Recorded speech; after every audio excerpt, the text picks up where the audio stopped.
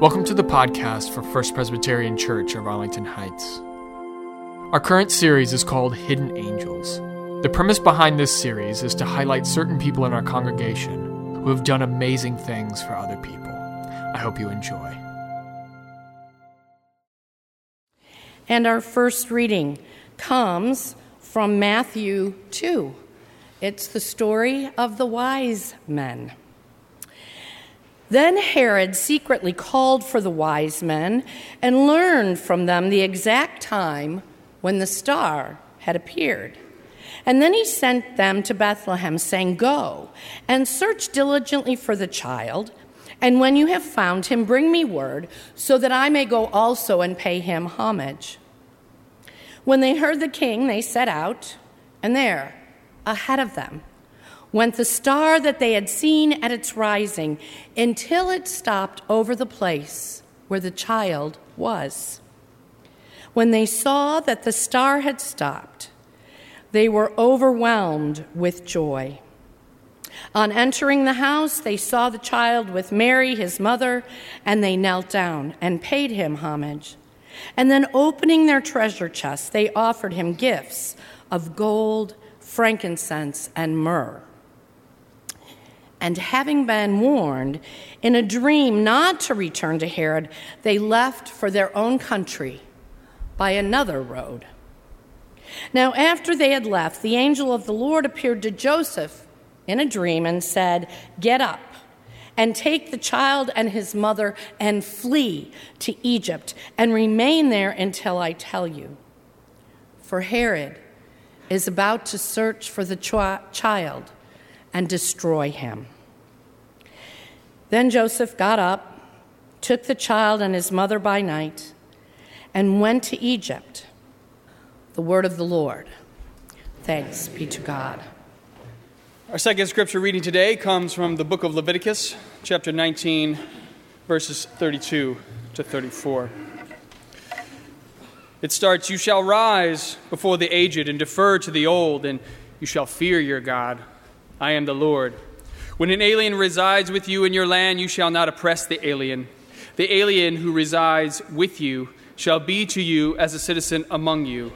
You shall love the alien as yourself, for you were aliens in the land of Egypt. I am the Lord your God." This is the word of the Lord. Thanks be to God. So did everybody have a good summer? I don't want to say I didn't see most of you here during the summer all the time, but it's okay. I'm glad you're back now. And we ended up finishing off a sermon series that if you were here for in the summer is called Church and State. And the whole idea was we were looking at various lessons from the early church about how we were supposed to be the church in the 21st century. And literally, we plastered all of those lessons onto the ceiling of the church so that you could look up at them. Now, having finished this series, we've taken them all down, and that's all gone now. I will produce a devotional for that, for those of you who are here, so that you can read about those and keep them at the forefront of our minds, because that's important.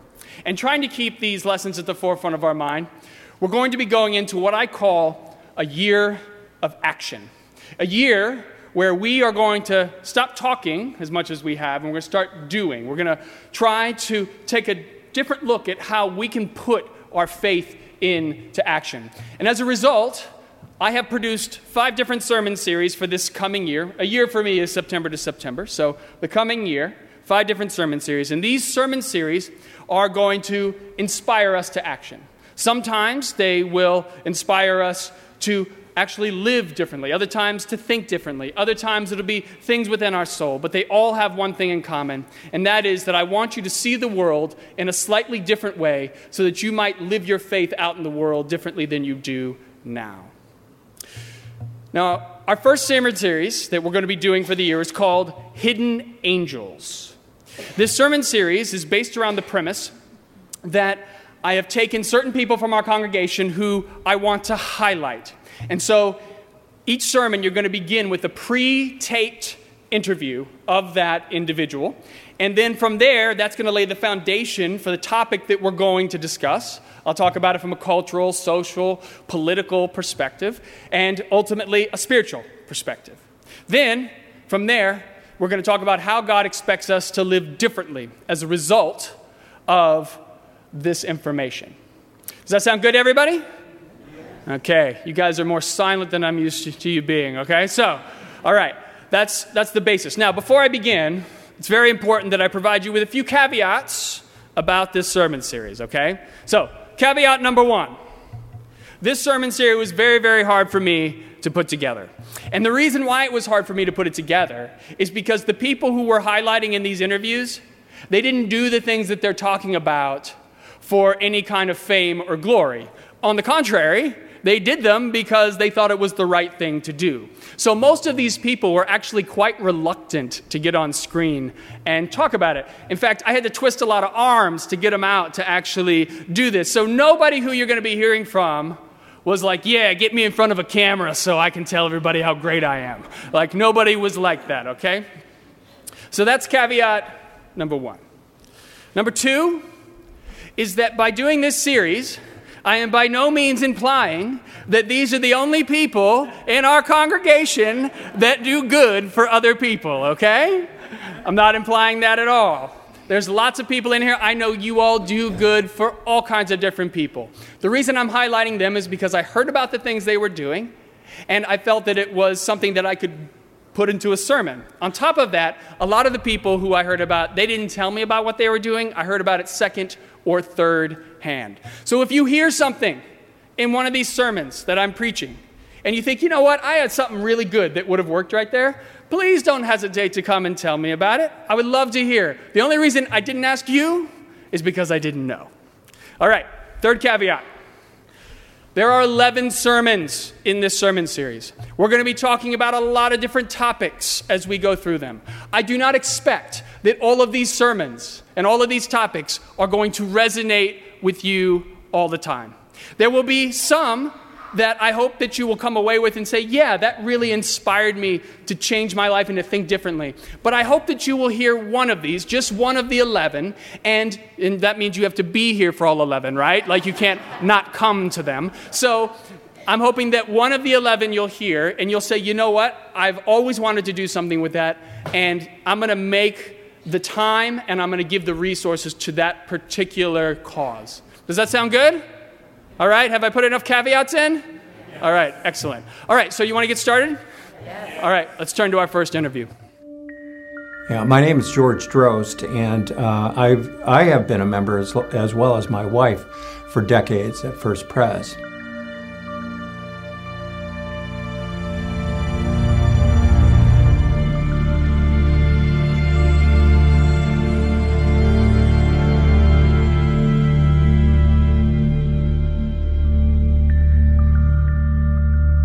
And we've got a story that really connects up with the Presbyterian Church. I happen to be a displaced person coming to the United States in 1950, and that was a result of communist takeover in the country I was born in, the Czech Republic. Our sponsoring church was Ravenswood Presbyterian Church, and the young assistant pastor there was Leon Herring, who ended up in his, till his retirement, an assistant or associate pastor at First Presbyterian here in Arlington Heights. In February of last year, it came to my attention through Alex that there was a need to support a family that had some unusual circumstances, and this involved a Syrian asylum seeker. He gained asylum along with his three young sons, and he left his wife and his daughter behind, who was in the United Arab Emirates on a visa. And so fast forward, there's an executive order issued by the President of the United States that says that people from certain selected countries, including Syria, aren't coming into the United States. And so this created quite a concern of having families that were separated. And again, my own situation going back decades, we were a separated family as well, and I certainly felt a commitment, a passion to see what I could do. So the effort was to get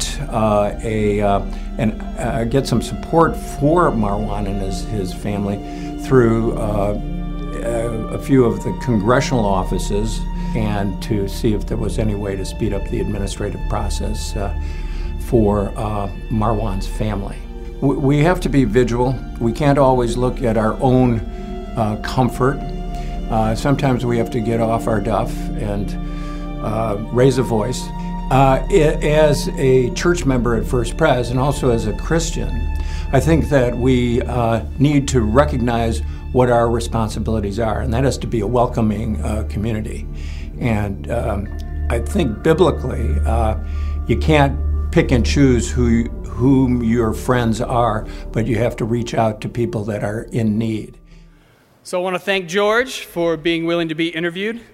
He was very reluctant to do that, so if you see him, say thank you, because it was nice of him to be able to come in and do that for us. We're going to get back to Marwan's family and his story a little bit later on in this sermon, but for now, I want to focus on the topic at hand, which is how God calls us as Christians to be there and welcome the stranger.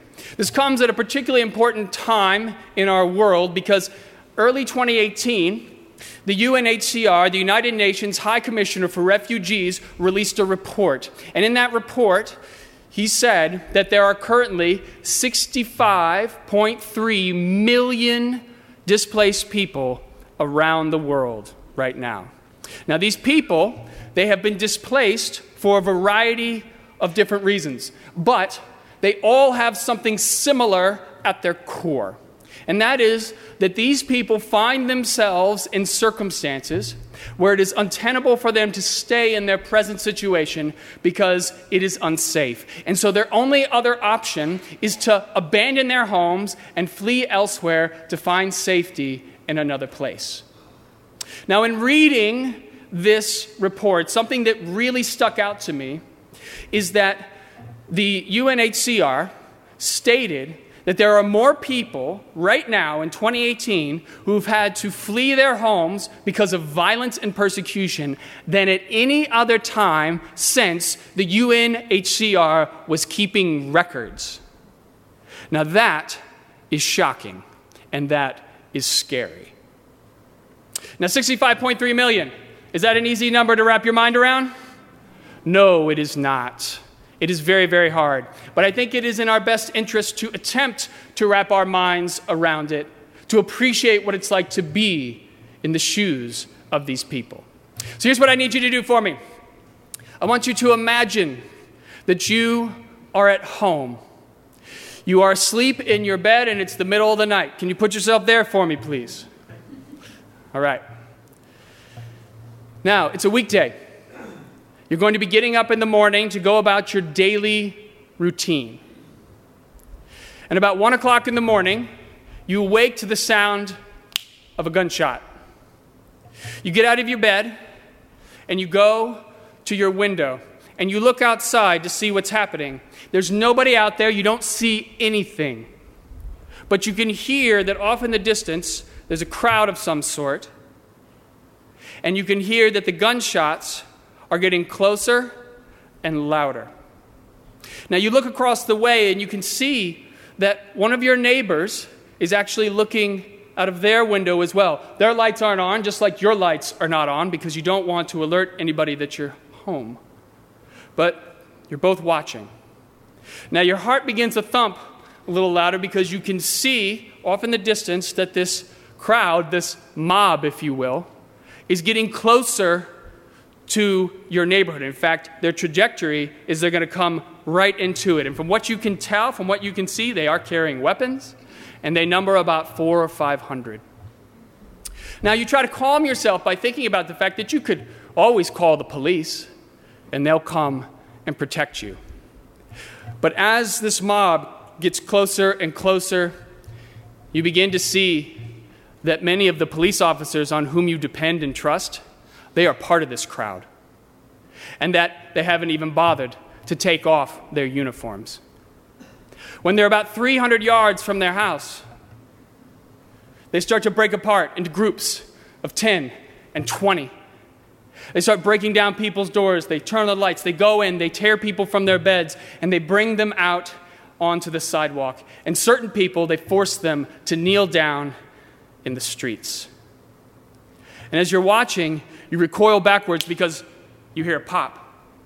And when you come back up, you look outside and you can see that one of your neighbors is laying face down in the street. And that's when your heart sinks into your stomach, because you know that the life you've been living is over and nothing will ever be the same. Whatever social order you have known, it's gone.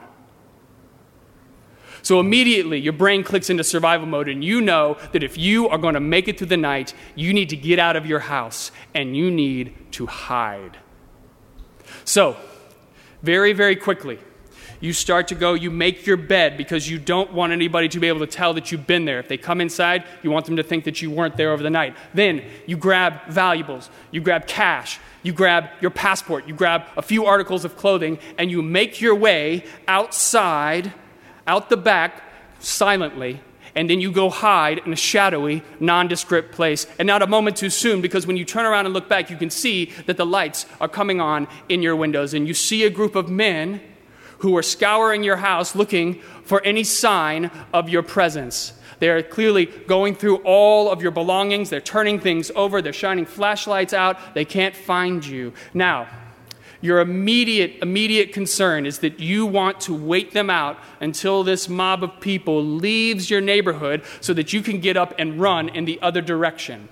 Your goal is to get to a friend's house. You only have a few hours until daylight, and you know you need to get there before the sun comes up. The time comes, you get up, and you start to move. Now, your hope is that you can go from house to house. That once you get there, you'll stay the day, and then in the evening, you're going to go to another house and another. You want to make it to a port so that you can get on a boat and go to a country that might provide you with refuge. So you get to your friend's house, you knock on the door, they come down, they open, and they let you in. And you stay there, and you start the process. And over weeks and months, thanks to the help of friends and strangers you don't even know, you eventually make your way to a port. And with the last of your money, you purchase a ticket for a boat that is going to a foreign country. You don't have a visa. You don't have permission to enter into their country. Your only hope is that when you get there, you might be shown mercy.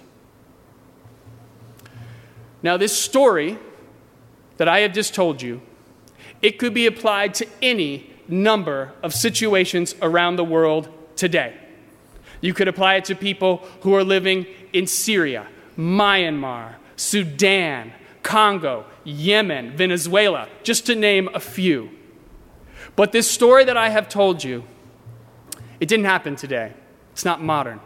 The story that I told you happened 80 years ago in Germany on November 9th and 10th of 1938. This is better known as Kristallnacht, or the Night of Broken Glass. This was a night when German Nazi soldiers flooded the streets. They went through and they terrorized the Jewish population that was living in Germany at the time. This photo that you see right here, this was taken the day after November 10th. They burned down most of the synagogues that were there in the country. One of the people who was alive at that time, his name was Manfred Fink. And he was not alone. He was with his wife Herta and his son Michael. And the story that I told you is really their story. It's very similar to what they went through. And they eventually made their way from Germany all the way to the Netherlands, where they boarded a boat, the MS St. Louis. The MS St. Louis was chartered for Cuba. There were 937 passengers aboard this particular boat, almost all of whom were Jews who were fleeing from the Holocaust. Now, the goal was to get on this boat, go to Cuba, and then get off and then apply for visas to come to the United States. So the MS St. Louis, it leaves the Netherlands, it goes down, it gets to port in Cuba on May 27th, 1939. But when they get there, the Cuban government rescinds all of the visas that they had granted to the passengers on board. Only 28 people were allowed off of the ship. Now, most of you in here, I would assume, probably have never heard of the MS St. Louis before. But at the time, you have to realize that everybody heard about it because it was being broadcast in newspapers all over America. This was well known that there was a boat, and this picture you see right here is actually when they are in Cuba, they're waiting to try to get off of the ship. Now, everybody in America knew about this, and they knew that these Jews were fleeing the Nazis. When it became clear that the Cuban government was not going to allow them to disembark from the ship pulled out and made its way over to the American coastline. In fact, they were so close to the American coast at one point, they were next to Miami, they could see the lights in the evening.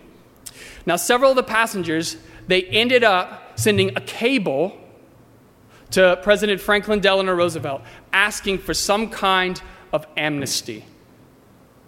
But they never heard anything back. And some of them sent cables to the State Department asking for their help. And this is what the State Department sent back to them. It said, all passengers must await their turns on the waiting list and qualify for and obtain immigration visas before they may be admissible into the United States. Now, FDR, he knew quite well that by sending these people away, that they were going to be killed. And he very easily could have issued an executive order allowing these people into our country, but he chose to do nothing. And historians, they will try to kind of pad this by saying, well, it was the 1930s, and in the 1930s in America, there was a lot of anti-Semitism and a lot of anti-immigrant sentiment. And therefore, even though, yes, he made this decision, it was in keeping with the thinking of the time.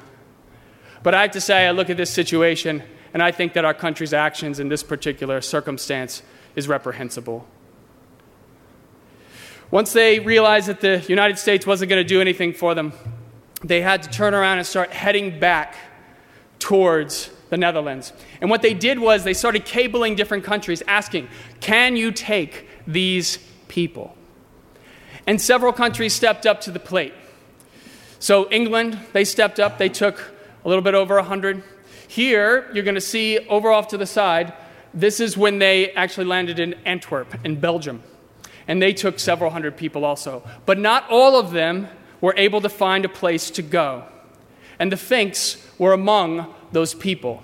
And so eventually they did have to go back to the Netherlands. And when they got there, the Fink family was arrested by Nazi soldiers. Manfred, he was sent to the Bergen-Belsen concentration camp. If you know anything about Bergen-Belsen, it's one of the worst camps next to Auschwitz in the entire war. He was killed, murdered. His wife and his son, they were sent to a different concentration camp. And amazingly, they were able to survive the war, which is pretty incredible given that they had to remain in those camps for 6 years, but they made it through. Now, the reason why I've taken the time to tell you this story is that even though it's 80 years old, I feel like the same confluence of circumstances is facing us today.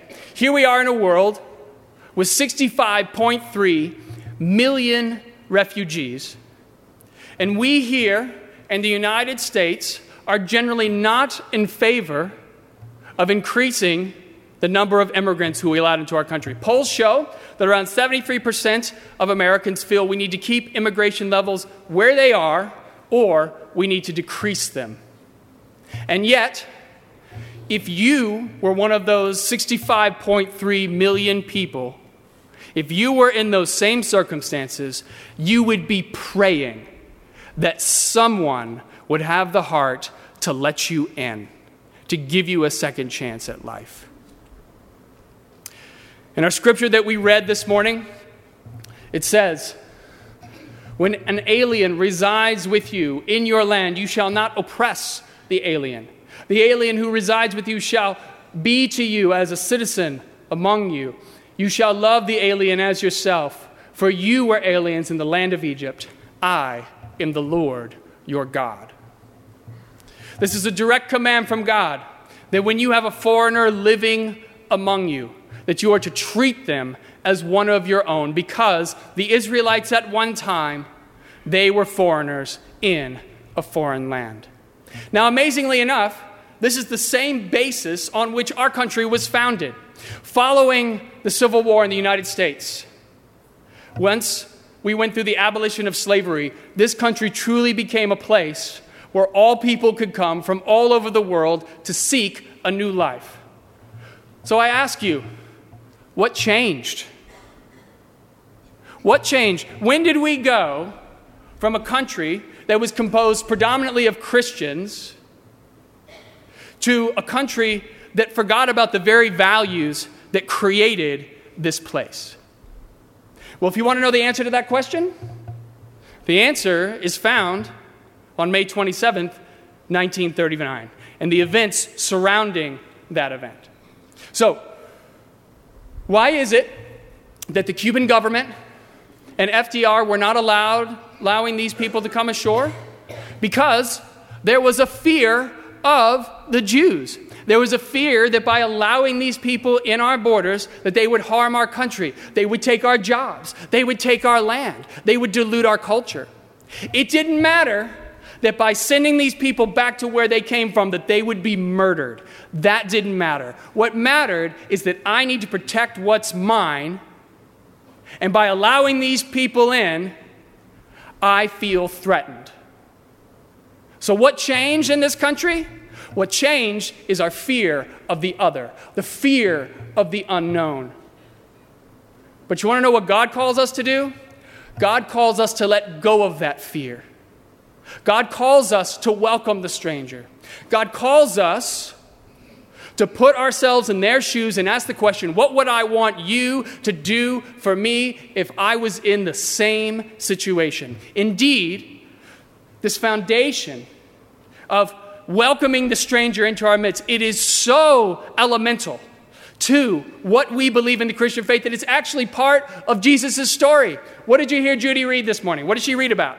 She read about when Jesus was first born, the family had to flee from Galilee down into Egypt because King Herod, he wanted to commit infanticide. He wanted to kill all of the newborn babies to eliminate any threat to the throne. They went to Egypt as refugees. So I pose a question to you. If Jesus and his family showed up at your door seeking refuge, would you welcome them in? Of course you would, right? Because it's Jesus. Am I wrong? But Jesus says in Matthew 25, what you have done for the least of my brothers and sisters, it is as if you have done it for me. When Marwan and his family, Marwan and his sons, came to the United States from Syria, they were fleeing the violence in their hometown of Hama. Now, Hama, which you can see right there at the bottom, is located about 85 miles away from Aleppo. And if you know anything about Aleppo, that is where some of the most serious fighting in the Syrian civil war took place. It was horrible. Now, you also heard George in this. He talked about how when Marwan and his sons came here, they were separated from Marwan's wife, Lama, and his daughter, Maria. They got stuck in the United Arab Emirates, and they were trying to get visas to come to the United States. Now, it was hard because their visas in the United Arab Emirates had actually run out, and so they were threatening to be sent back to Syria, which would have been horrible. And they were having trouble getting the visas here. So they turned to two Catholic orders here in the United States. Marwan sought the help of two orders. So the Viatorians are one, and the Sisters of the Living Word are the other. We have a relationship in this church with both of those Catholic orders. And it's thanks to the Sisters of the Living Word that Marwan and his family started coming to our Wednesday night family night dinners. And some of you have probably seen them there. In fact, the two youngest sons, Faras and Elias, they still come to family night every single week. In fact, Faras, he went on the middle school mission trip with TC, and he's Muslim. And the fact that their family are practicing Muslims, it doesn't make any difference to them or to us. And I remember in the midst of all of this, when they were separated from each other, I went up to Faras one evening at family night, and I said to him, don't worry. One day you'll be back with your mom again. And he looked at me and he said, no, I'm never going to see her again. And that broke my heart.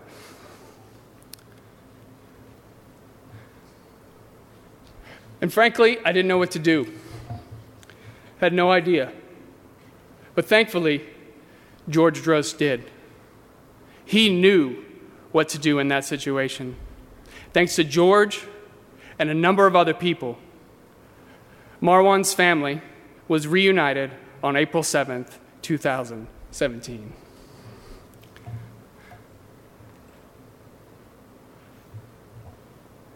Now, the reason why he did this is because, as he said in the video, he was a displaced person. He was a person who lived in the Czech Republic when the communists came in. They had to come here in 1950. And while he was coming over, his family was separated. And so when he heard about what was happening, when he heard about what was happening with Marwan, he said, you know what? I have to do something about that, because he knew what it was like. So I pose the question to you again in a slightly different way. If Marwan and his family came to your doorstep seeking refuge, would you let them in? Now, I would like to think, that the answer from most of you in here would be yes. But that's because we know who they are and we know their story. The harder thing that Jesus asks of us is to say yes when we don't know who they are and we don't know their story. That's hard. Now, I'm not trying to sit here and say that you should go out from here this morning and find a refugee somewhere and take them into your home. You can if you want to. That would be awesome if you wanted to actually do that, but that's not what I'm saying today. What I'm saying is this. There are strangers all around us, people who are struggling and in need. God is calling us to release our fear of the other, to release our fear of the unknown. God is calling us to get to know their stories, to ask them, what have you been through? To put ourselves in their shoes and pose the question, what would I want you to do for me if our roles were reversed? We all can't do what George did for Marwan, but in our own ways, we can make a big difference in the lives of the strangers who are in our midst. So here's how I want to end today, and I want you to think about this.